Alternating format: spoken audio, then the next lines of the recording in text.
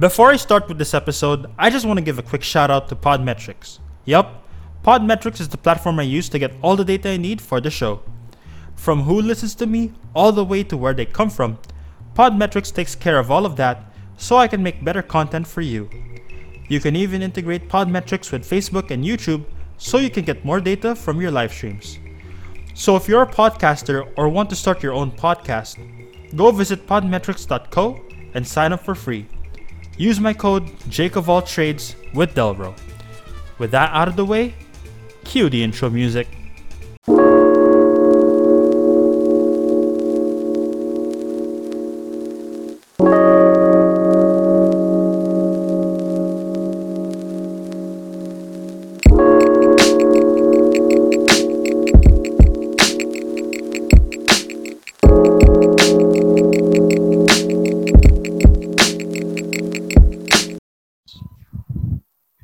What is going on, everybody? Kamusta kayo lahat mula sa Luzon, Visayas, Mindanao, or wherever the heck you are on the planet? This is your one and only Jake of all trades, the place to be for any niche, every genre, and all generations. I am your master of ceremony, D to the E to the LRO, aka JDR, aka the extraordinary introvert. So guys, we are back with another episode, and apparently the room is pretty full right now. So yeah, dami kong guest ngayon So it's all good. Sobrang masaya or magiging masaya tong episode na to.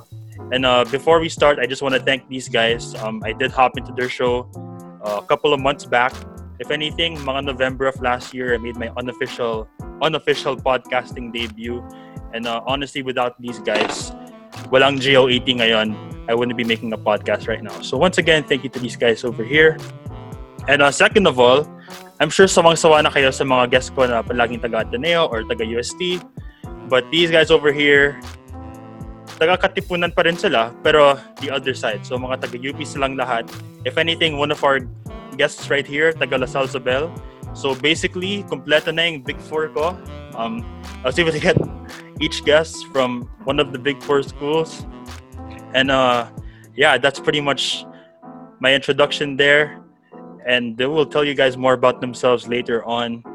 So with all that out of the way, let's give it up for Maroon, attorney, yes, recently attorney Enzo Gondola, Pielo Mello, Pielo Ordonez, and Toby Fizzle for Shizzle Fizzle, whatever, Toby Yanga of Maroon Talk.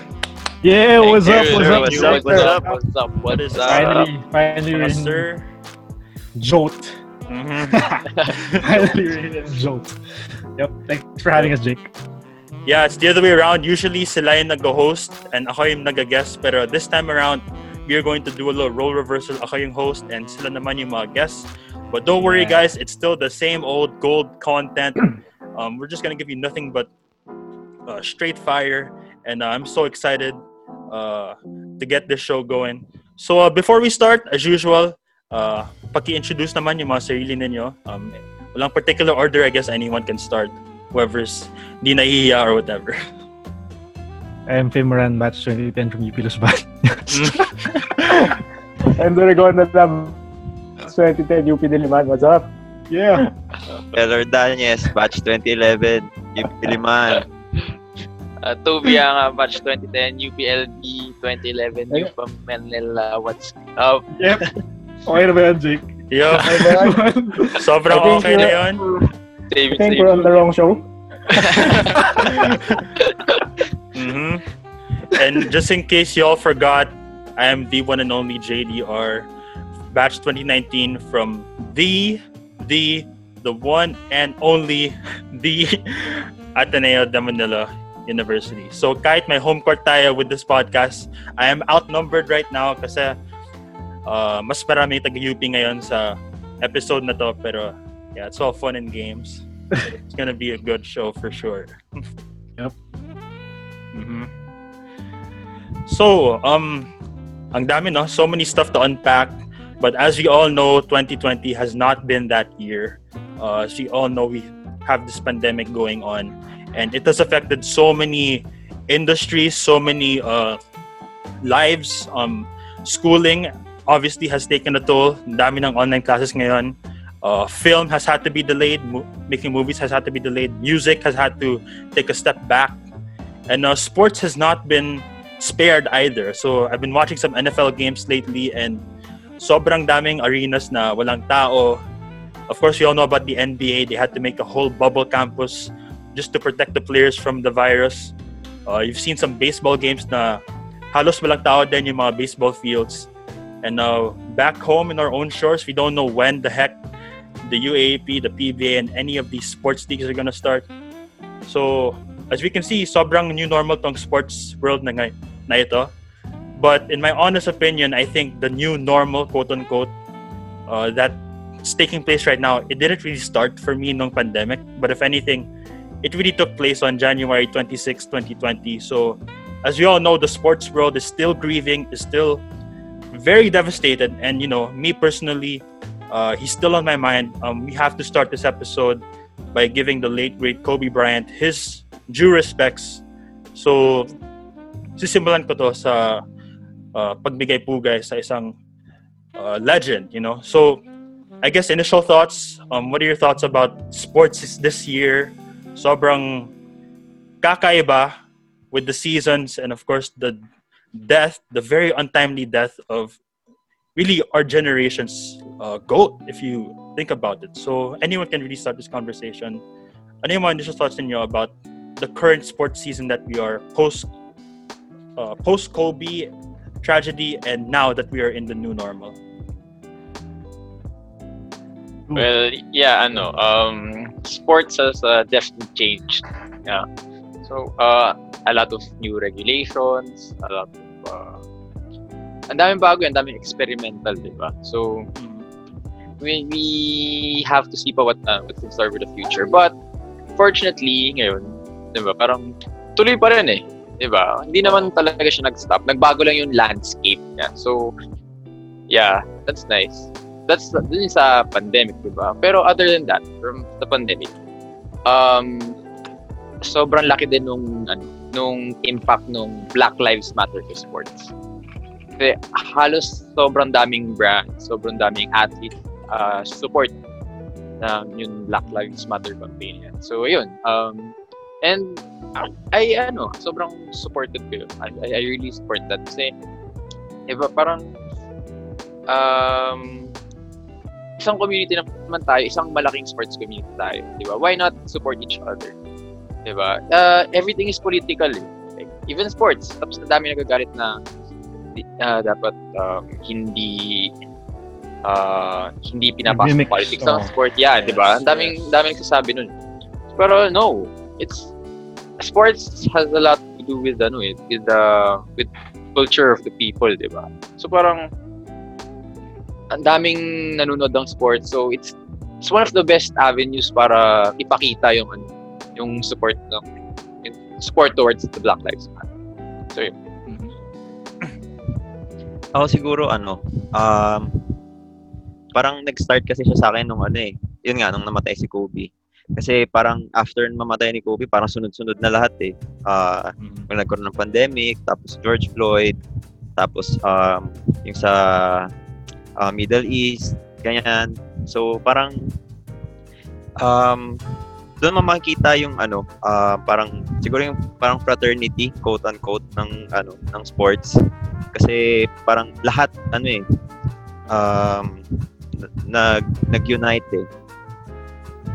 Parang nung namatay si Kobe, halos lahat ng sport sa kanya nagbigay ng tribute, parang ino-offer every home run, every touchdown, every goal, every game, gano'n ino-offer sa kanya.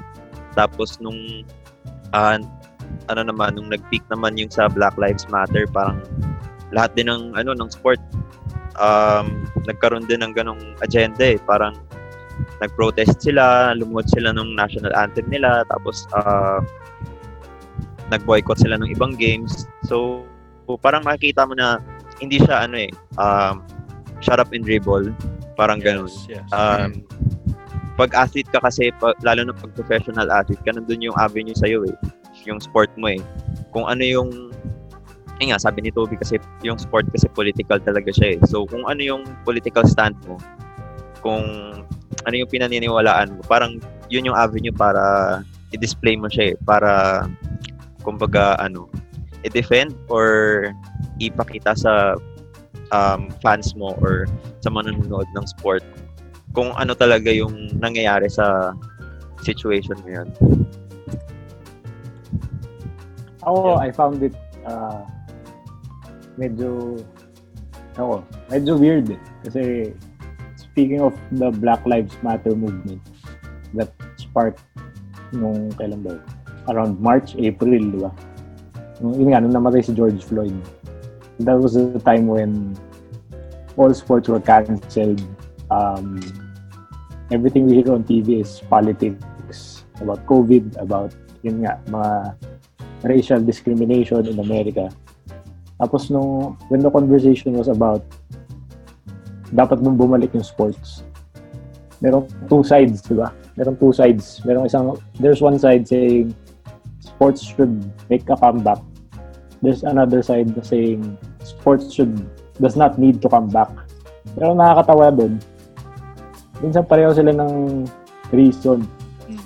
Sinasabi ng isa, sports needs to come back so that we could, parang put a spotlight on the Black Lives Matter movement. So other side naman, sinasabi sports doesn't need to come back because the Black Lives Matter movement needs to be parang more focused on instead of sports. So instead na maglaro tayo, let's protest, let's do something na alam mo yun, related to the movement.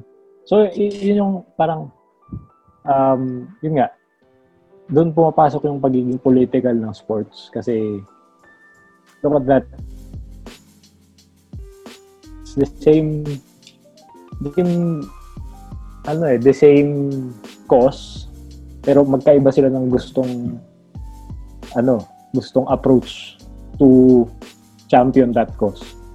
So it's weird times, I guess, na yun nga, because we have a situation like that na siguro that's just a small representation of how sports is currently, the sports world is now.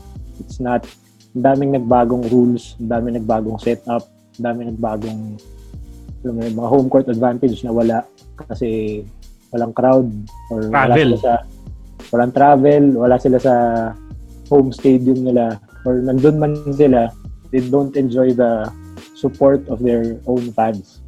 So the setup of sports right now is totally different.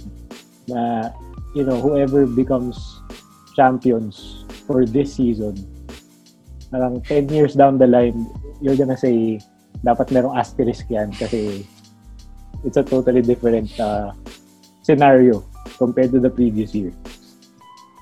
My only take on this one is during the start of the lockdown globally, around March, April-ish, we weren't even sure if we'd have sports back this year.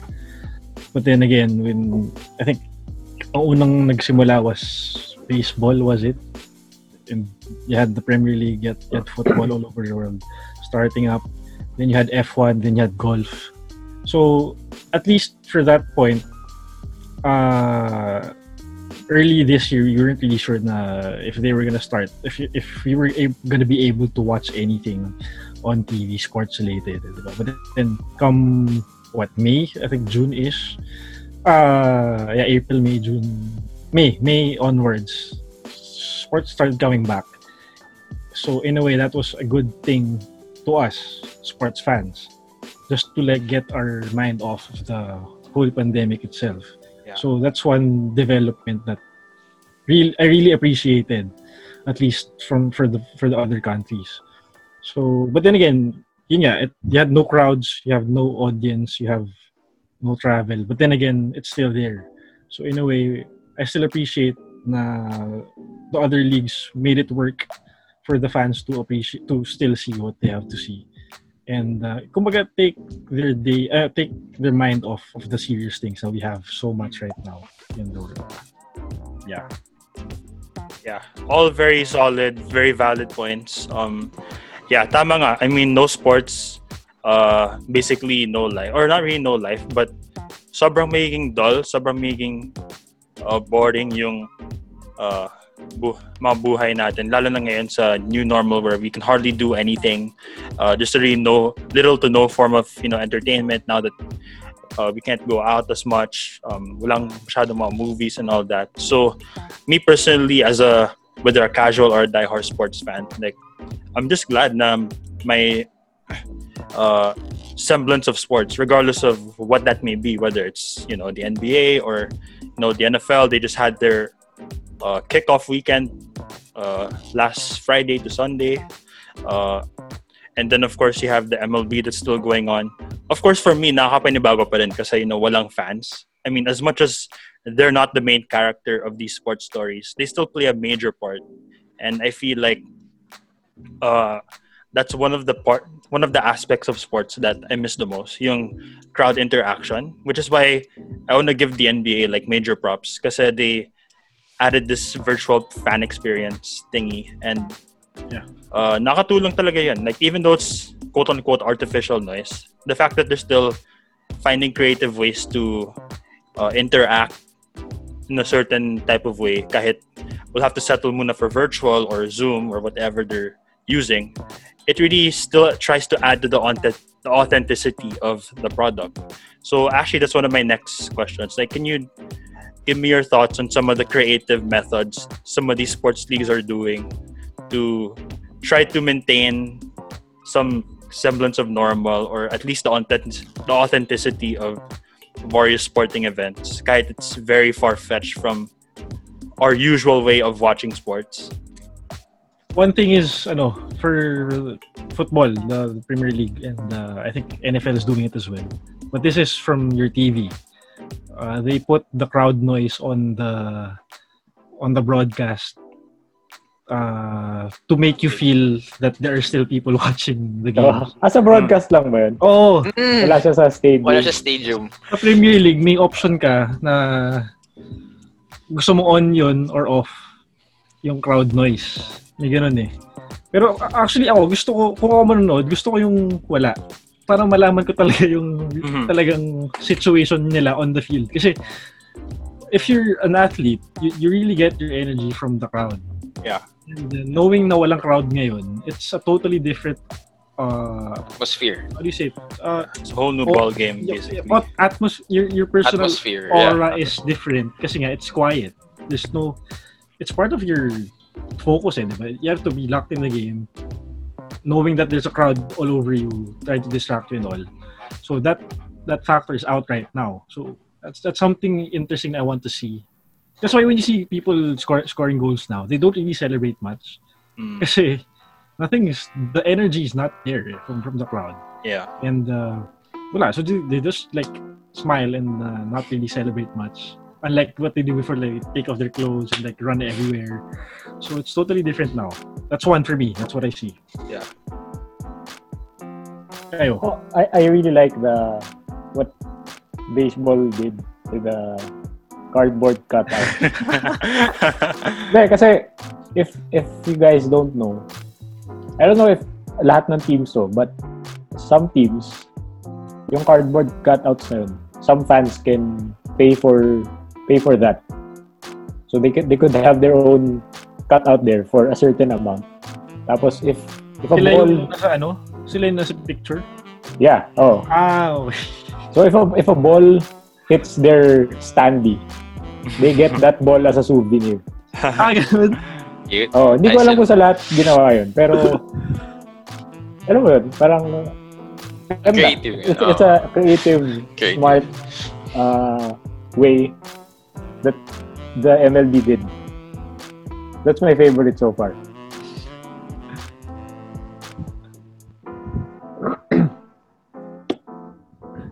YouTube. Me? Probably actually sa basketball, yeah. Yung virtual fans na na ginawa nila doon. Pero yun nga kasi there are actual people na inside sa bubble na pwede na manood yung family members. diba? So ayun, that's parang another step forward na rin, pero syempre it's not applicable to all sports pa. For example, sa football, what I've seen nga, yun nga, NFL. There were, if I'm not mistaken, there were people na in some games. I believe in Oh, the Kansas Kansas City. game. Yeah. The Kansas game. Yeah. Yes. There were people na. Pero in terms of creativity, I honestly have yet to see because other than yung sinabi ni Enzo, that interested me. Parang that's something unique. Yun nga, you have to leagues have yet to find other ways to spice things up, lalo na hindi masyadong interactive yung audience, 'di ba? Sa sport mismo, sa game mismo. Kasi yeah, definitely it's a big factor yung fans eh. Kasi 'di ba, the fact na merong home court advantage, 'di ba? That says a lot. Pero ngayon parang halos wala na. In terms of fans. Sa akin siguro yung yun yung sa NBA tsaka yung sa baseball. Kasi parang kung makikita mo yung mga Zoom audience or yung mga cardboard na fans, parang kumbaga medyo gaganahan ka rin eh. Kasi at least parang na lang siya. Psych mo na lang siya. Isipin mo na may mga nanonood naman. Home court namin to kahit na nasa isang lugar lang kami, ganun. So para sa akin yun siguro yung dalawa na for me yung medyo naging creative na way nila. Yeah. Tama nga kayo.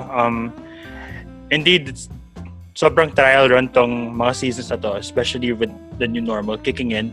And I really think that no favoritism here, but of all the leagues, I think the NBA really did it right with their whole virtual fan experience and just even the implementation of having the bubble. I think safety-wise and even interaction-wise, like you can really see how engaged the players are with one another. Kahit magkaibang team, like you still get to hang out with their own teammates, with other players from different teams. So at least for me, like the NBA, of all the other major sports leagues, they really did it right here. And I guess for us sports fans, we can only hope for the best because let's be real, we all miss going to the actual venues, diba? Like nothing beats authentic fan interaction, like for better or for worse. And this segues me now to the next part of our topic. So now we're gonna switch shores a little bit. We're gonna go right back here at home, and if we have the NBA, we have the MLB and the NFL continuing with their respective seasons. We can only wonder kung ano yung mangyayari sa mga liga dito, like especially the U-Up. I mean, usually by this time, no, around September, nagsisimula na yung UAP season, and I'm sure super excited sana tayong lahat magkipagdalaw either sa Araneta or sa MOA or even sa Inares. I mean, I've been seeing some of your videos how even if malayo yung Inares, you guys take the effort to go.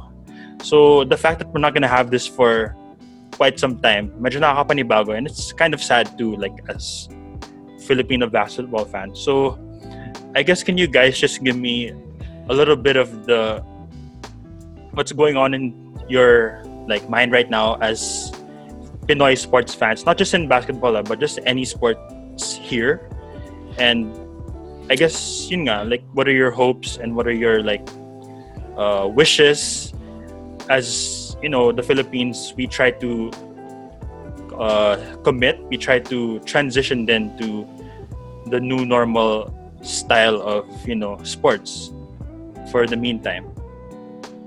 Yeah, actually the UAP was supposed to start last weekend, right?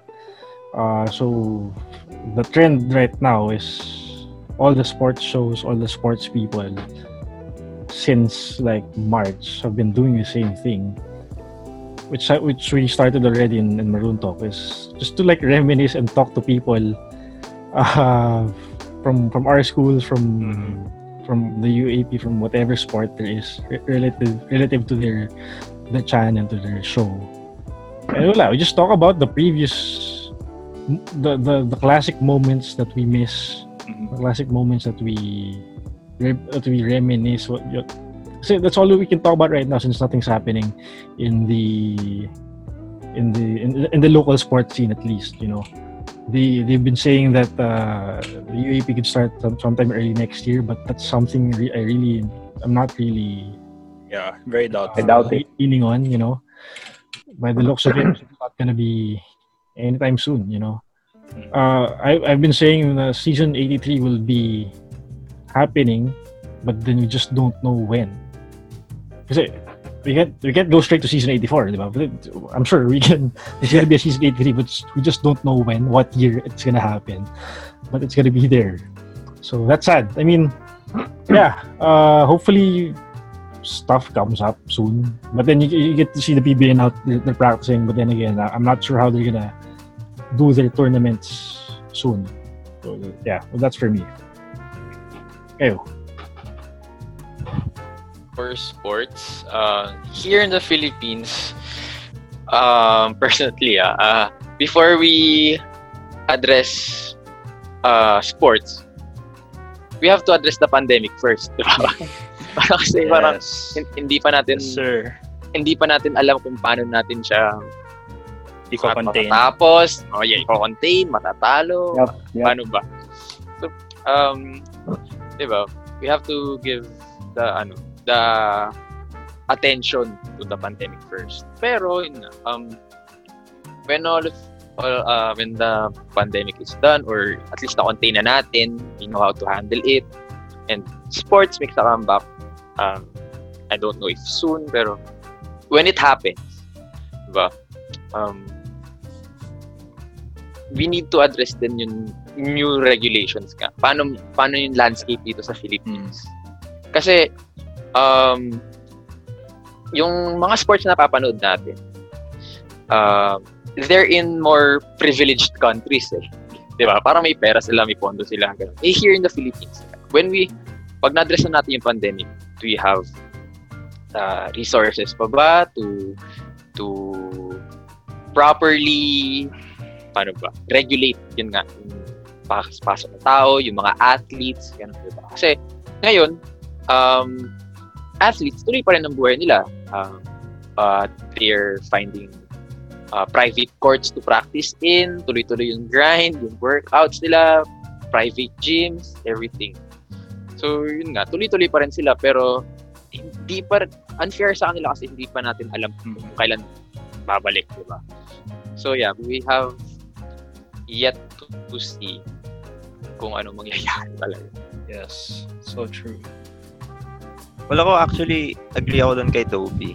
Well, as much as I want to watch sporting events na dito sa country, parang ang hirap kasi yung isipin mo rin yung health ng mga athletes eh. So parang isipin mo muna nasa pandemic tayo. Ano ba yung priority natin? Parang yung ibang countries kasi kaya sila nakapag-start na ng mga sporting events nila. Alam nila yung priority nila. So siguro yun lang. Pero ayun, syempre nakakamiss din. Tapos ako for me sobrang nami-miss ko na rin kasi nagko-compete din ako sa mga commercial leagues. So medyo nakakainip. Medyo Star player pala tayo dito. First team all chamba yan. Ako, ang thoughts ko dyan sa Pilipinas naman, at the end of the day, ang sports, nasa dulo yan ng priorities natin. Yeah. Kasi kahit sabihin natin yung PBA, gumawa sila ng plano, magbubble tayo sa Olympic Village sa Clark. Magbubble tayo sa Sorsogon. Oops! Sino yun? Saan ba yun? Ano yung Sorsogon? Yun. Hello. kahit gumawa ng planong ganun, gaya natin yung NBA, let's say. PBA lang to PBA lang. Tapos isolate natin lahat ng teams. Ang kailangan nilang gawin, kung gagayahin nga nila NBA, mag-conduct sila ng testing. ewan ko, a couple of times a week, magiging tasteless. Kasi isipin ng mga tao, why do these athletes get all of these testing resources when the hungry Filipino down there cannot even get tested? Yung Diba? medical workers, di natatest. Diba? Oo, yung mga ganon. So, at the end of the day, sports lang yan. Pero, at the same time, it also makes me think na what if the same scenario, what if the PBA immediately came up with a plan similar to what the NBA did na, alam mo yun, pinresenta agad na sa government na, ito plano namin. I isolated lahat ng players, tapos kami na bahala sa testing. Tapos, basta, ganun. May plano na sila. Ewan ko, tingin ko, posibleng pinag-start na yan. Kasi, the government will see na they have a plan in place na they won't be affected by the pandemic and they won't affect others also by the pandemic since isolated nga sila. So baka pwede natin silang paglaruin na. Tapos yun nga like si Pel ba nagsabi ng kanina na sports is important nga kasi kumbaga it's a form of entertainment nga di ba? Yeah. Sport. So similar to how baseball nung 9/11 parang uplifted the spirits of at least the New Yorkers nung naglaro yung Mets ng time na yun. Baka ganun din dito if we had sports like the PBA or the UAAP. Although malabo yung UAP kasi estudyante ang mga yan. But at least, PBA, kahit isang liga lang. Baka kahit pa paano may moral booster sa mga tao na, kasi walang good news na lumalabas ngayon. Puro bad news.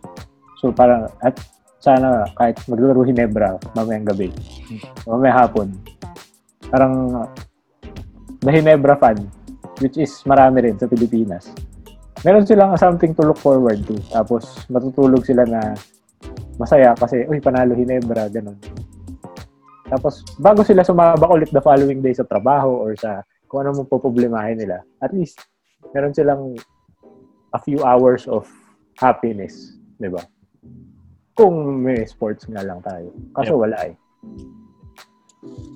Yeah, sobrang valid, you guys couldn't have said it any better. At the end of the day, sports lang yun. For as much as it's a focal point of all of our lives, even if you're the casual sports fan, even if to my listeners listening right now, kahit hindi kayo masyado mahilig sa sports, I'm sure to a certain degree, you guys are curious of the happenings going on with, say, a UAAP game or a volleyball game.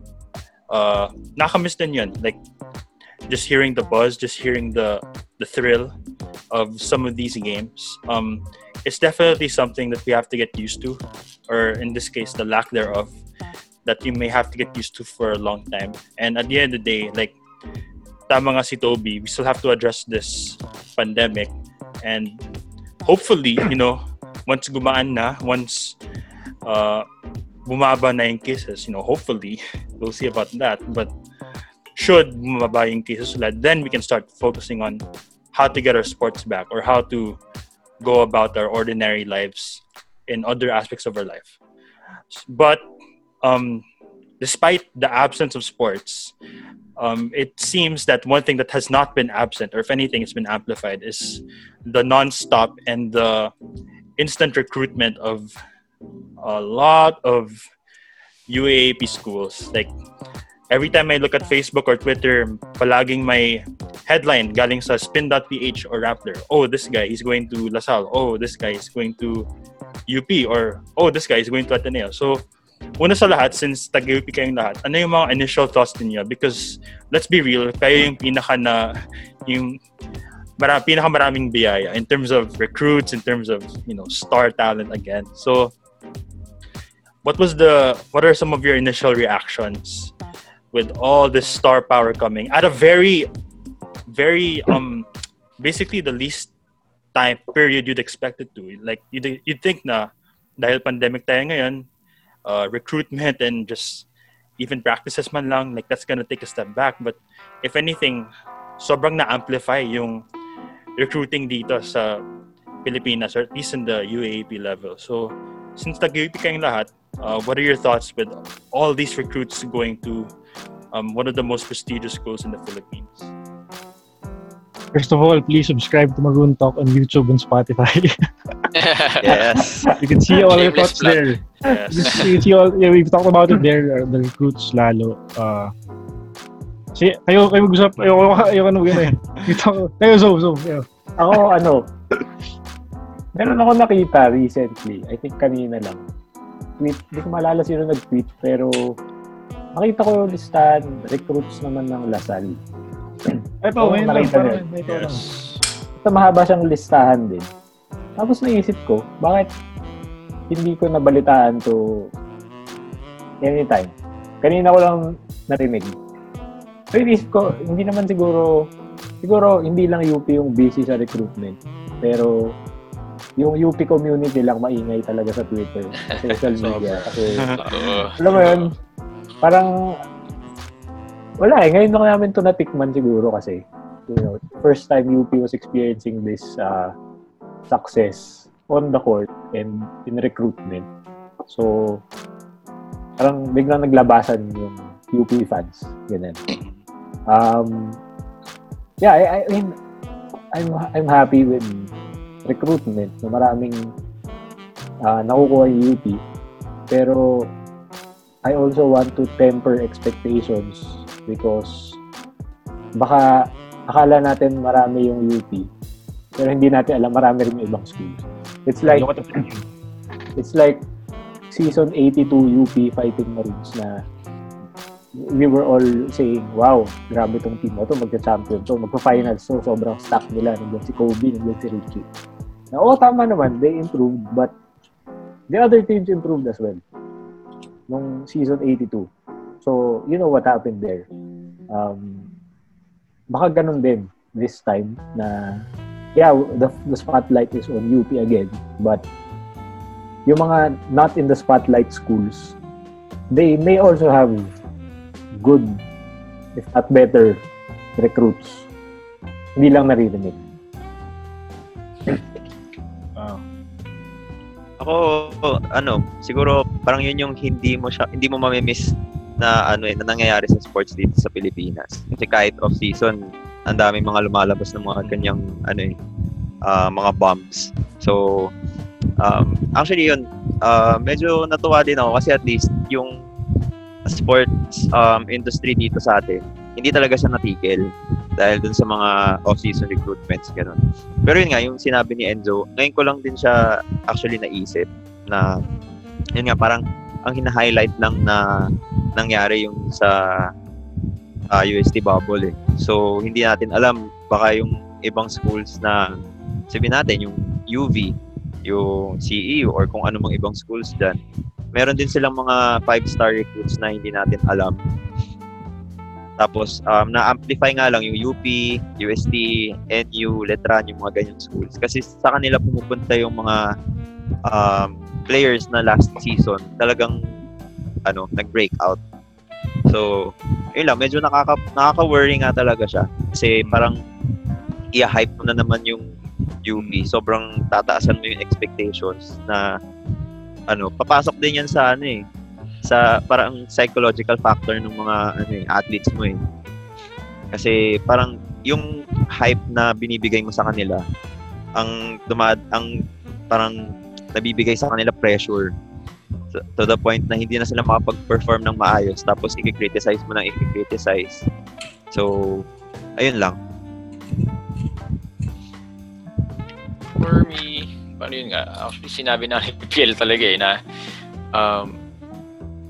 it could do good and it could do bad for the schools na sobrang highlighted ngayon with all the buzz going around sa collegiate sports. Diba? Yun nga, it could do bad, could do good. Pero, paano ba? Sa recruitment, actually, nakakagulat nga na, yun nga, ang daming nangyayari in these times, diba? Ang daming nangyayari in these times. But, it's a good thing din. Kasi parang, we know that sports still alive. Yung games, nag-stop. Pero yung the essence of sport na yung competitiveness, yung kailangan lagi tayong pambawi, yung school spirit na, oy, push natin UP, UST is down, angat natin sila, parang ganun. Parang, it's still there. Kita mo yung kapit at support ng bawat school sa nila, sa teams nila. So, which is good in these times na uplifting din yun, di ba? Paano ba? Pero, syempre, with the age of social media, napapasukan pa rin para siya ng politics eh. Ang dami ng umiikot na rumors, ang dami ng speculations na umiikot, daming galit sa ganito, ang daming support sa ganito na hindi natin ma-confirm. And fortunately, yun nga, the investigation is tapos na ba? Still ongoing kung ano nangyayari, pero wala, yun nga eh, sabi ko nga kanina, everything is political, di ba? So yun. For me, if you're gonna think about it, when you think of Philippine sports, it's just 3 main sports in it. You have UAP basketball, you have UAP volleyball, and you have the PBA. If you're gonna look at football, andyan din yan. But then, it's more of a cult following for soccer here. Kasi, if you're gonna go and watch the games live, kita mo, walang manonood dyan. But then, if you go online, there's so much people talking about it. And that's the sad thing about it. I mean, you know that you have so much fans, but then again, when it comes to watching the games live, walang pupunta dyan. So, in a way, yung landscape ng sports right now, one way or another, you're gonna find out about the news, about player movements and all. Kasi yun nga, tatlo naman yung main sports talaga dito eh. Basketball, volleyball, and the PBA. So, yeah, I mean, even if it's like a pandemic, nothing's gonna stop people from recruiting to strengthen the team.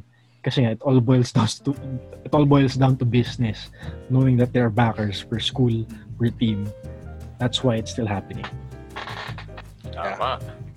All very valid points. And I guess for me naman on my end, it's kind of, well, of course, nakaka-excite because even though walang sports, the fact that you have these headlines every day, naiengganyo yung sports fan in the sense. But I think I've been looking through Humble Bola's articles and sobrang very in-depth sila, very solid yung mga write-ups nila. And to be honest, like, you can really see how much commodified yung mga players. It's like, with so many huge backers, with so many big-time corporations getting in these schools, parang nagiging assets na yung mga players. Like, it's totally sad that we quickly forget that these people, they're not even players first. They're people. They're human beings like you and me. They're student athletes with the emphasis of student bago athlete. So, I guess yung nakakalimutan ng mga backers is as much as sport finds a way to help these guys in the long run, like, we can't deny that. These guys are still human. These guys still deserve proper treatment, and these guys still deserve our love, which is why seeing a lot of, hate speech, seeing a lot of mean tweets towards these players, like, guys, pwede ba? Like, we're already going through a pandemic and you're gonna spew more hate like that. It's just totally unnecessary at this point. And it's okay, like, if you to feel bad that someone left your school, or it's okay if you didn't like what he or she might have done for your team or for your school. But at the end of the day, like, these are human beings. Their mental health is equally as important as our mental health, and it's really just all about respect. So, as much as there are petty wars like on Twitter and all, like, sobrang mahalaga pa rin yung pagkapwa-tao and just, showing love to one another, because at the end of the day, it's just a game, it's just a sport. Yes. And all the more right now that we're in such dire situations, we need to be united more than ever. Yep. Mm-hmm. Exactly. Yeah, that's what most people, hindi naman most, some people can't let go of right now. I mean, They worry so much about their personal interests, and they forget nga na those athletes are human beings as well. So that's sad. Yan. And also from a basketball perspective naman, like you have all these recruiting, it's pretty fun. Like, don't get me wrong, okay lang mag-excite and all, with all this star power going to this school or that school. But coming from an Ateneo perspective, you still have to go through Anthony Tab Baldwin, guys. Yeah, Even if- sabihin ko eh. Even if we have the Sabihin least ko talent, even if we're the least talented right now, like Coach Tab is just one of the best tactician. He's one of the best tacticians out there. And I really love like his way of approaching things. Like hindi siya yung tipong basketball genius lang. Like he really puts a premium on the student and the student athlete. And I was reading this piece like kahapon lang na he doesn't go necessarily for the most talented players. Like it's good to have, but he's really more for character development and how he can relate with his or her teammate. Kasi kung super stacked yung squad mo pero maraming ego issues here and there, to be honest, your team's not really gonna go anywhere. And that's why we had these beefs back in the day. So for Coach Tab, really, he puts a premium on being a student first and just fostering solid relationships both on and off the court. Good luck to everyone. Talaga. So now that we've spilled our frustrations, our excitement with everything going on, even without the actual product being right there in front of us, as Fib mentioned kanina, his show, which you guys should follow by the way, Maroon Talk, I will link it I'll link it on the thumbnail or the description below and on my posts on IG and FB. But just like in Maroon Talk, we're going to do a little flashback in here as well. So I'm sure you guys missed the thrill of watching sports, whether it's a watch party, whether it's on TV, whether it's, live. So regardless of league, whether it's the NBA or the UP, recall to me your best sports moment and your worst sports moment. It can be either as an athlete, because we have an athlete here, si Pielo Melo. So it can be whether you're an athlete or a fan. What are your best and what are your worst sporting moments? Yan. Toby, you. Yel. Yeah, Sige, athlete ka eh. Hindi naman ako athlete. Athlete ka eh. Pro yan eh, pro. Oo. Siguro yung best moment ko lang yung makapag-compete ulit sa organized basketball. Kasi parang hindi ko na siya nakita na gagawin ko for like 2 years. So parang 2018 yun talaga, parang nag-start talaga na makabalik ako. I got back in shape. Tapos may mga friends ako na sinalihan ko yung teams nila. So siguro yun yung highlight ko na best moment ko. Tapos yung worst moment, siguro noong 2013, nagkaroon ako ng grade 2 na ankle sprain. Nakita ni Toby yung paa ko noon. Sobrang kulay violet. Tapos sobrang bilog. Hindi ako makalakad ng 2 weeks. Kailan yun? 2013. Sem break school? yun. High school? Hindi, college na. College na pala. College na yun. College. Tapos 2 weeks ako hindi nakalakad. Tapos 1 week parang pinagaling ko pa siya. Tapos nung week after na yun, pasok na kagad. So RA pa ako noon, tapos nag-enrollment. So kailangan maaga, commute MRT, ganun. Sobrang hirap. Tapos siguro yung best moment as a fan, siguro syempre yung season 81 ng UP. Yun yung pinaka-best kasi kasama ko si Toby simula 2011 hanggang 2017. Lahat ng games ng UP siguro mabibilang mo lang sa daliri yung panalo namin. So yung worst moment siguro wala. Sige, I'll go next. Paano ba? best as an athlete? Or kahit fan Siguro- lang. Like, Hindi, sige. As an athlete din. Parang, nanalo ako ng parang gold medal sa San Beda ng grade school for football. Parang best You know. football player sa San Beda. Wow. Tapos, so yun, going in, nag-transfer ako ng school, Don Bosco. I was supposed to, to try out, syempre. Which, Don Bosco is a very good name for football players, di ba? Ewan ko hanggang ngayon. Pero, that time, parang, yun nga, I was supposed to try out, tapos, injured ako, na ankle sprain ako while practicing my free kicks kasi may sinisubukan ako. Kasi nainggit ako dun sa isang pinapanood kong player. So yun, hindi ko pala siya kaya, na-injure yung ankle ko. So hindi ako nakapag-try out. So I had to, I missed first year high school football. Tapos, so I tried second year, pero parang hindi pa rin siya ganun kagaling. Kasi parang hindi na yung pa ako parang hindi na ma-maximize yung parang movement niya kasi parang yung tendons niya sobrang hindi na nag-grow. So yun. So doon ako nag-stop na talaga maglaro ng football halos. Yun yung worst. So tapos nung for best as a fan, yun nga, yung mga UP moments sobrang actually dami. Yung we watched the game versus Adamson, which we won a game after how many 27 seasons? games. Yeah, 27 games. Diba? So yun, we were there. Yung atin to shot, nandun din tayo, Fiel. Oh. Yung first atin to shot. Then, yun nga, with Fim, yung Final Four na tinalo natin Adamson. Yan, yung best talaga. Worst?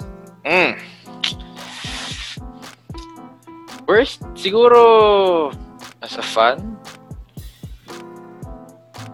siguro yung ngayon, yung COVID. Kasi wala eh. Sobrang, di ba? Parang sobrang nahinto yung yung sports eh. Nagbago yung landscape niya eh. So parang, worst, pero, we're getting something from it naman eh. Ang dami natin natutunan. So, still a win. Kahit pa paano. Yeah. Ako, best moment as a fan muna. Super Bowl 51. Definitely. Super Bowl 51. Grabe. Falcons talo, Patriots 34-28 overtime. Comeback win ng Patriots. Then, what made it special for me was may pasok ako noon. Monday yun eh. I had class, tapos I was planning to cut. Sabi ko, parang made up na yung mind ko, I will cut class on Monday to watch Super Bowl 51. Tapos, the Monday right before that, sabi ng prof namin, okay class, I won't meet you next week. Hindi natuwa ako kasi wala akong so hindi ako magka-cut kasi wala kaming pasok eh. Tapos, nanood ako ng game. Tapos tambak nga, di ba? Parang first half 21-0. Halftime 21-0. Tapos iniisip ko, I think I should just go to class or go to school and study because that's my duty as a law student. Pasok na ako. Gano'n na ako kasi talo na to eh. Tapos, ayun, bigla kumabol yung New England. Tapos, all of a sudden, na lang, one possession game na lang, 28-20. Tapos biglang nag-touchdown ulit. Tapos nag 2-point conversion. Tapos tie na. Oh my gosh. Tapos, yun na. Grabe talaga. Best Super Bowl na napanood ko ever. Best ring siguro yun ni Tom Brady. Even if he says na his favorite ring is the next one. Napakayaman. Tom Brady yun eh. Oo. He says that, pero I think he's lying. I think that's his favorite kasi iba talaga. The odds were stacked against them. Wala eh. I can't think of any moment better than that. A comeback bigger than that. At a stage as big as that. So that's my favorite moment as a sports fan. Tsaka As an feeling ko, athlete, sige, go. yun yung nag-cement siya sa kanya as the GOAT talaga eh. Kitang-kita Oo, mo na diba? siya yun eh. Siya talaga yung buong Parang, third and fourth na yun. Siya yun. yung Grabe. ano niya, composure niya, yung poise niya. Kalmado lang. Stick with the game plan. And then, that's what happened. Now, as an athlete, siguro yung grade school, In yung drums. hindi. Sa badminton, merong, ano pa to eh? Varsity yan. Ano? Varsity yan, so, badminton. Badminton. Yun pala. Basta isang, I think, dual meet yun against public school. Ginawa sa San Beda. Tapos, yung badminton ng old rules pa. Hindi pa siya yung basta Yung hindi pa siya rally point. yung service over, mga ganun-ganun pa eh. Oo, may ganun First pa. serve, second serve. Kumbaga, the only way you can score is if you serve. Ganun pa yung rules nun. So, itong finals to eh. Finals, third set. So, ito yung final set. Down kami ng partner ko, parang 11-0. 11-0. Ayo. Hanggang lang. Hanggang 15 lang, di ba? Noong time na yun, hanggang 15 lang. Tapos down kami 11-0. Hindi ko alam bakit. Sobrang pangit ng laro ko. Sobrang pangit ng laro namin.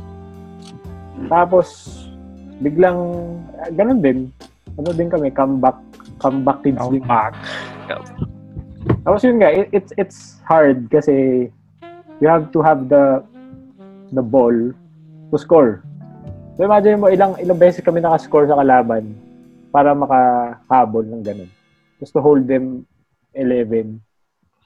At one point, siyempre nakascore din sila. Final score parang 16-14 ata. Ganun. Anyway, nanalo kami. Ako yung winning shot doon. Tapos, yun. Sobrang saya ng comeback na yun. Brady comeback din pala yun eh. Parang talaga destined kami ni Tom Brady. Worst moment. Siguro the worst moment I can think of is when the Phoenix Suns were eliminated from the bubble. It wasn't their fault. Kasi, wala, ganun pala yun. Parang, ngayon ko lang na-experience yung naghahabol ka tapos hindi mo hawak yung destiny mo. Diba? Kasi ibang team tapos natalo sila by 1 point. Sobrang sakit. Kasi bad trip ako nung araw na yun. Yun lang. That's my worst moment. Apart from COVID, Jen. Yep. On. Best moment as a player was when I faced Terence Romeo in the semifinals back in high school. We were the second seed, we were the third seed. This was season 72. I was a senior in high school, senior kami ni Izo. Then I only had one job, which was to defend Terence Romeo. Before the game, yung team manager namin was telling me, we were three people who were tasked to defend him that whole game. So he told us na if Terence scores 20 points, at least 20 points in this game, papakalbo kami. Kaming tatlo. I mean, of course, he's Terence Romeo. How can you stop that guy? He's gonna get his point, so all I did was contain him. So he still got the 20, but then we won naman, and then we went to the finals. And pero the bet was called off kasi nga being in the finals was more important. And it was actually the best game I've ever played, even if my only task was to play defense. Despite that, I got to score still like 6 points, which was pretty much my career high in the UAP juniors. Then again, it was different kasi I had the whole FU crowd against me because I was defending the best player, and I just loved that thrill of it, being that enforcer to stop the best player on the other team. So yeah, Thank you, Bruce Bowen. Oh. DPOY. Shane Barrier. First team, all defense. Tony Allen pala. Tony Allen. Yeah, I just stuck with him the whole game. I was like, like this. Clamps. Clamps. Respect. The glove. Hall of Fame clamps. Aside from that, I mean, I can't really think of a worst moment nga. So I would go with this period as well. So I'll just go with another great moment as a fan when I watched Liverpool win that Champions League in 2019. I watched it in Poblacion. I was alone. I went there, but then of course there were other fans there, but I didn't know anyone. So that's one thing na you as a sports fan, that's one thing you'd appreciate. If you go to one venue without knowing anyone, then you're supporting for the same team. At the end of the day, you're still gonna get out there with friends. So me not having friends, I mean not knowing anyone before I went there. Then after that, I got like, it's like when I was talking to them, it's like we've known each other for years already, and us getting the win as well against Tottenham really said a lot. And yep, that was it. Wow. Good stuff, guys. Ako naman, as a de facto athlete, because never naman ako nag-invest dyan. But I guess yung best moment ko, fourth year high school, intrams kami sa AHS, and I had a career high of 4 points. So that was literally my best moment. Respect. And it was very amazing kasi yung klase namin sobrang let's just say we were a very crazy bunch. Daming, asaran and all that, and usually ako yung butt of all jokes. So the fact that they were cheering me so loud, like they were the most hype when I would score a bucket and stuff like that. So it may not be a big deal, 4 points, but for me it was crazy kasi these guys respect the heck out of me pala. So that was very uplifting. Kahit hindi siya official sports league, it's just your school intrams. Like, yeah, I felt like I was literally one of the, not even the best, one of just the good players out there. So it felt good for, 1 quarter, kahit 5 minutes lang yung playing time ko. Yung worst moment, honestly, wala akong maisip because I'm not really a dedicated athlete unlike some of you guys. But I guess it's hard. Kasi scoring 0 points, like that's nothing new to me. Like I'm just there lang for the experience. I'm not really a guy that focuses on stats. So I guess yung worst intangibles. moment... Mr. Intangibles. Yung worst moment ko is kapag di ako pinapalaro. Like, because, masyado nang stack yung team namin in high school and all that. So I guess yung mga bench warmer moments would be the worst. As a fan naman, and it's pretty obvious since I have my full Warriors gear, my best and worst moments all have to do with 2 numbers. 3-1 lead.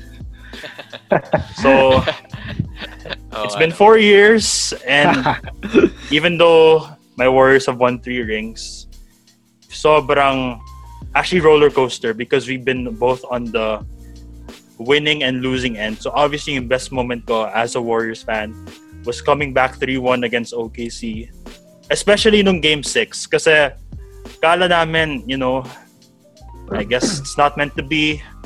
I guess time na ni KD and Russ. Pero once Clay and Steph, went off in the fourth quarter, I was just so hyped. Sobrang sumisigaw ako sa TV, and it was funny because the Warriors, we were the most hated team, and I think up to now we still are the most hated team. And just seeing these guys, will my Warriors back, it was so thrilling. And kahit wala pang game 7 nung time niyan, you're just coming off one of the most thrilling wins for me, like as a personal fan. I kind of knew that game 7 was ours because momentum was on our way. Steph was back to being Steph, unanimous MVP and all. And that was just one of the most thrilling fan experience that I've had, as a Warriors fan. And obviously, you guys should know by now the worst moment was when we blew a 3-1 lead. Although, I'm sure some of you Warrior haters are gonna flame me right now. I still believe it's rigged. I'm sorry. Personal opinion ka lang. Bahala kayo whether you agree with me or not. But I really think kung hindi na-suspend si Draymond nung Game 5, and I think that's really on LeBron for that stunt right there he did in Game 4. I really think that would have been the best season ever for me. Pero yun nga, the silver lining, KD arrived and, you did win a couple of rings after. But it still stings kasi for me, despite the KD years, I still feel like Steph is so disrespected by the media. Kasi wala siyang, finals MVPs and all, even if he doesn't care about it. But, ayun, buti na rin na even though 3-1 happened on both ends, we still got KD. He gave us 2 championships. And even though we suck now, at least we were gifted, the number 2 pick a couple of weeks ago. So, who knows, the Warriors might be back next year. Kahit wala tayo ngayon sa bubble, doesn't really matter. So, those are just some of my moments. If you were to talk about Philippine moments naman, my best moment was 2017, Game 3. The dagger ni Isaac Go. That was really the best live experience because I was there sa Gen Ad. And to be honest, it was such a thrilling game. Anyone could have won. And I think LaSalle was pegged as one of the favorites nung time na yun because they had Nbala, they had Richie and all that. So the fact that Isaac Go hit such a clutch shot, and I think that was on the heels of what he did a couple of games before when he hit another clutch shot nung Final Four against FEU. So that was, I think, the best stretch for me as an Ateneo fan because this was post-5 beat and you really never knew about what Coach Tab could do with this group of guys. But that really started our dynasty, quote unquote. And that moment right there, it just pretty much solidified where Ateneo is right now. And I feel like even if wala na yung mga seniors, I think we're still in good hands so as long as Coach Tab is around. The worst moment for me as an Ateneo fan, 2015 Final Four, Mac Melos game winner. I was there as well. And it was really heartbreaking because that was Kiefer's last game. And for him to go down like that, game winner, sobrang saklap. And I felt like we could have won that series had a couple of shots gone our way or if we executed a little better. But, things happen for a reason. But yeah, those are just some of my favorite and non-favorite moments as an athlete, as a Warriors fan, and as an Ateneo alumnus. So, before we wrap this up, simple lang to. Who's your favorite team? Who's your personal GOAT? And who's your personal GOAT? It doesn't have to be the best player per se, but just in your own opinion lang, sino yung pinaka-paborito niyong player? Who do you guys look up to the most? And who are your favorite teams? Na rin. Bobby. All LA ako eh. Paano ba? Lake Show. Lakers, Rams, Dodgers, sa football, Real Madrid, Arsenal. Tama na, LA Chargers. Galaxy. LA Galaxy. LA Galaxy. Pero yun, personal GOAT, I would have to say Kobe talaga. Kasi RIP, siya yung- Kobe. Kobe talaga kasi siya yung nagpa-start siya yung nagpa-start sa akin ng manood ng sports kasi si daddy Laker fan din. Tapos kapangalan pa ng pangalan ko. So, yeah, Kobe. Tsaka yun, Mamba mentality talaga. Yun. Ako, favorite team, all-time Lakers. Tapos, siguro, Real Madrid din ako. Manchester United. Yak! Ay. Sorry. Sorry. Wayne Rooney kasi. Ano ba yung mga team na yan? Wayne Rooney kasi. Wayne Rooney. Ano pa ba? PSG. Yan, suot mo. Ayoko nito eh. Kasi nasa Germany ito eh. Guitar pa rin ako dun sa Brazil eh. Ano pa ba? GOAT ko. Well, Kobe talaga. Pero dati talaga si Jordan. Pero nakita ko yung impact ni Kobe sa hindi lang sa akin, pati sa younger generations. Tsaka sa lahat talaga. Kobe talaga. Tapos siguro yung nag-inspire sa akin. Dalawa talaga siya eh. Eddie Jones, siya yung first NBA player na napanood ko. Eddie Jones. Charlotte Hornets ba yan? Lakers na siya nun eh. 97. Yung Bago first- pa mag-Miami. Van Exel. First NBA game na napanood ko. Tapos, Chauncey Billups. Yes. So, yun Mr. yung Big dalawang Shot. player na inspiration ko nung bata ako. Di ba si Melo? Kasi Melo ko na, di ba? Recently lang. Hindi, Kyrie na ako ngayon.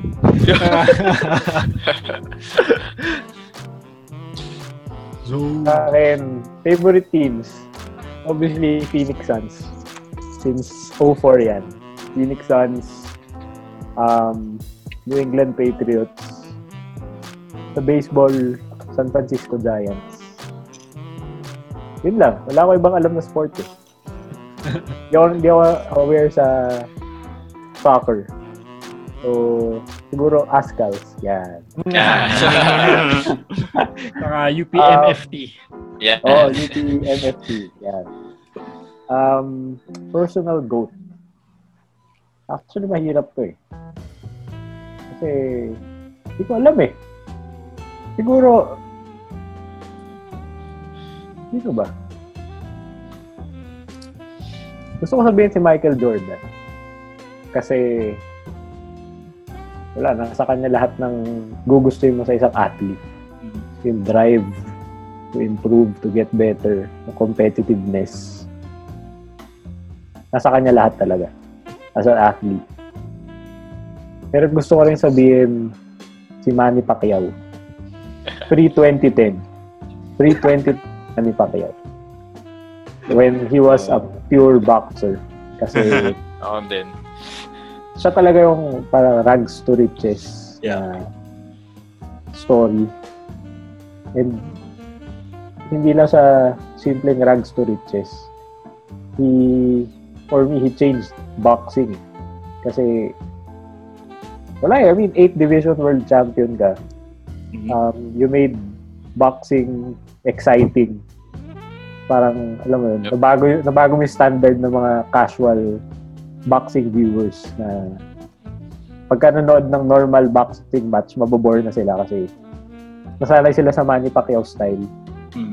Talaga nabago na yung style ng boxing. So, yun. Kaso nangyari ngayon 2010 to today. Sayang eh. Pero kung hindi nangyari yun siya talaga.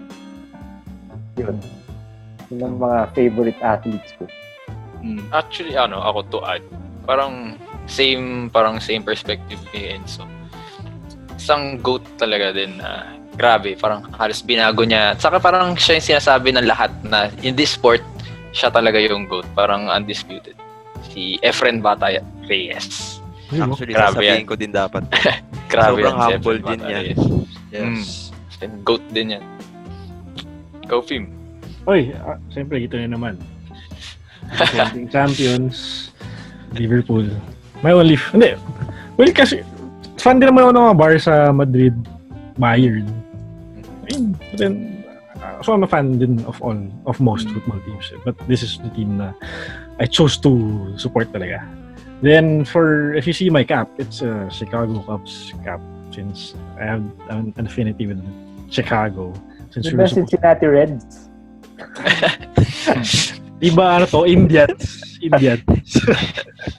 Di ba yan Cavite Raiders? You're supposed to move to Chicago when I was younger. So I had to. So I got to become a fan of Chicago teams. You had the Bears, you had the White Sox, and you had the Bulls. Then you had the Blackhawks as well. But for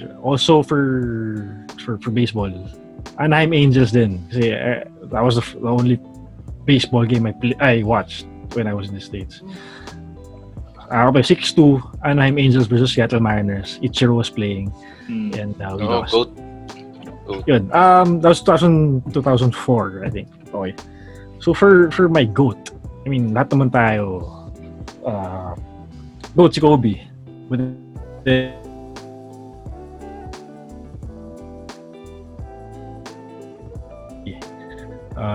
besides the fact na he plays golf, he's really a role model to many people. And I mean, siguro just the way he carries himself, the way he provides for his family and how he manages his businesses and all. I mean, it's just like really goals as a person, as a man, and as an athlete as well. I mean, kumbaga nung sumali siya ng PBA, parang papawis lang yan, you know. It's not something na he's really prioritized, knowing that he has so much other stuff going on the background, you know. So I mean, for a person to do that much stuff excellently, I mean, it really says a lot about him, and those are the types of people that you really want to look up to. Yep. Sorry, you kind of froze kanina. So before it was Kobe, so who was this guy that you were referring to? Ay, di mo narinig? Yeah, Narinig niyo ba? parang na-freeze Ay, ka. Okay, everyone heard. It was Chris Chu. Ayun, Chris Chu, yes. Can agree. Yep. Mhm. Now, for me naman, it's pretty obvious. Favorite team. Yep, full-time Warriors fan. But I'm also a part-time suffering Knicks fan also. So, Oh. obviously, I'm also a fan of Melo and even Insanity when it was happening. Pero ever since, wala eh. Sobrang banoy yung Knicks namin ngayon. So, yeah, Warriors pa rin though. So, favorite team. They gave me excitement. They really lit up my TV screens every single day. Every single 73-9 win was pretty darn special, to say the least. Personal GOAT, in the words of Flight Reacts. Look at Curry, man. Look at Steph Curry, man. Look at Curry. Oh my gosh. Look at Curry, man. Look at Curry, man. Look at Steph Curry, man. Bro, look at Curry again. Yes. Look at Curry, man. Look at Curry, man. Look at Curry, man. Look at Curry. Look at Curry, man. Oh, look at Curry. Oh, look at Curry. Look at Curry, man. Oh, look at Curry again. Everybody shut up. Look at Curry. Yes. Look at Curry again. Look at Curry, man. So inspirational. Yup, so Steph Curry, undisputed GOAT, changed the game.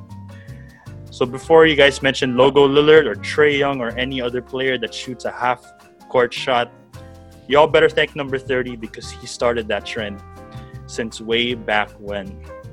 So Steph Curry is my undisputed, and he is literally the guy that I look up to the most out of all these NBA players. But of course, we gotta pay respects to Kobe. Of course, it was pretty tragic what happened this year. And this is coming from a Kobe hater, by the way. Like, if you guys don't know, for my listeners, and I'm sure most of you are gonna flame me again, but I was one of Kobe's biggest, I was one of Kobe's biggest haters, biggest critics. Never liked his play style. Never liked his ego. Never liked his selfishness.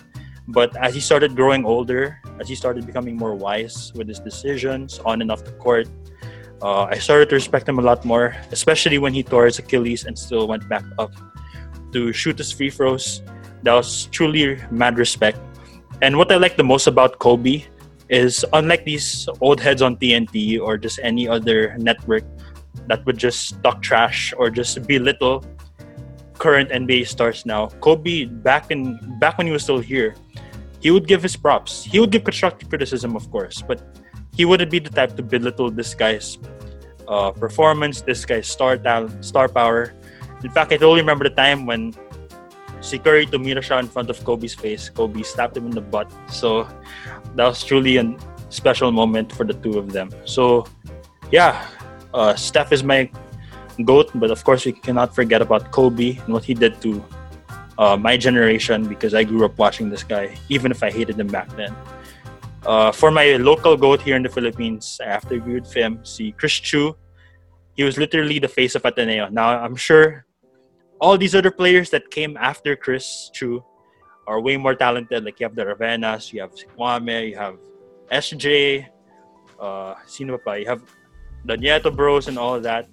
You can agree, they're way more talented, way more buff, way more athletic. But Chris Chu, he just... Every time you see Chris Chu in an Ateneo jersey, yung mga babae dyan, naghihiyawan na and all.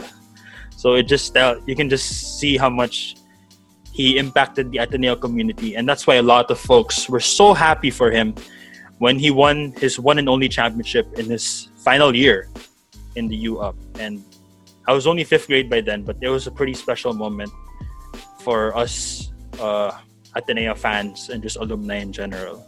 So yeah, Chris Chu, definitely one of the most beloved figures in the Ateneo community. So with all that out of the way, that wraps up our show. So thank you to the 4 of you for being here. If anything, technically starting 5 na to like since we're 5. Yeah. Okay. Thanks for having us, Jake. Yeah, thank Thanks, you. bro. Thank you, man. So I may be the Thanks for youngest. inviting. I may be the youngest here, but it was truly a pleasure. It was an honor hosting some of the best, some of UP's finest right here. Regardless kung taga UPM kayo, taga UPD or UPLB, just the fact that you represented UP, not just here, but in all of your episodes on Maroon Talk, and even back in your day, whether it was your college years, your undergrad years, your MA years, in attorney Enzo's case, his law school years. You guys really did UP proud, and even if I'm not from there, Thank you. Thank you. yeah, I really just want to do my school proud as well. So, thank you for accepting this invite. But before we do go, do you guys have any last minute plugs? Besides Maroon Talk, of course, which y'all should subscribe to, by the way. Where can my followers see you? Whether it's on IG, Twitter, or wherever. So, this is now your chance. The floor is now yours to just spill in as much deeds, as much plugs and accounts that you would like to share, so that my listeners would be able to check you guys out wherever. Yeah, just please like Maroon Talk's Facebook page and subscribe to the YouTube channel. For Twitter, IG, it's Femoran for me. For the others, go ahead. Enzo Musicero everywhere. Facebook, Twitter, Instagram. Yan, hanapin nyo lang ako. Ako naman, Pielo Mellow, Hello. Instagram, Twitter, tapos yung Agapel Ordanyes na lang sa Facebook. Tsaka Nuggets in 7. Hindi ako Clippers hater, pero gusto ko manalo Nuggets. Nuggets din, Nuggets. MPJ, yo. Bowl. For me naman, Tubianga, saka Tobizzle Foshizzle. Yeah. Yun. Yep. So there you guys go. Those are their plugs. And yeah, as of this recording, hindi pa nangyayari yung Clippers and Nuggets. So by the time this episode comes out, we might have been right or we might have been stupid with our predictions. So sana the basketball gods, hopefully the basketball gods can bless us up. Hopefully by the time this episode comes out, tama yung mga picks ninyo at yung picks natin, regardless of whichever team you root for.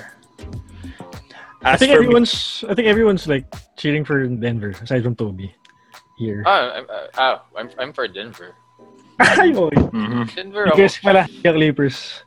Lakers ako eh. Denver, Miami to finals. Yun din sabi ko eh. Denver, Miami din. Yeah, go ahead, Jake. Sorry.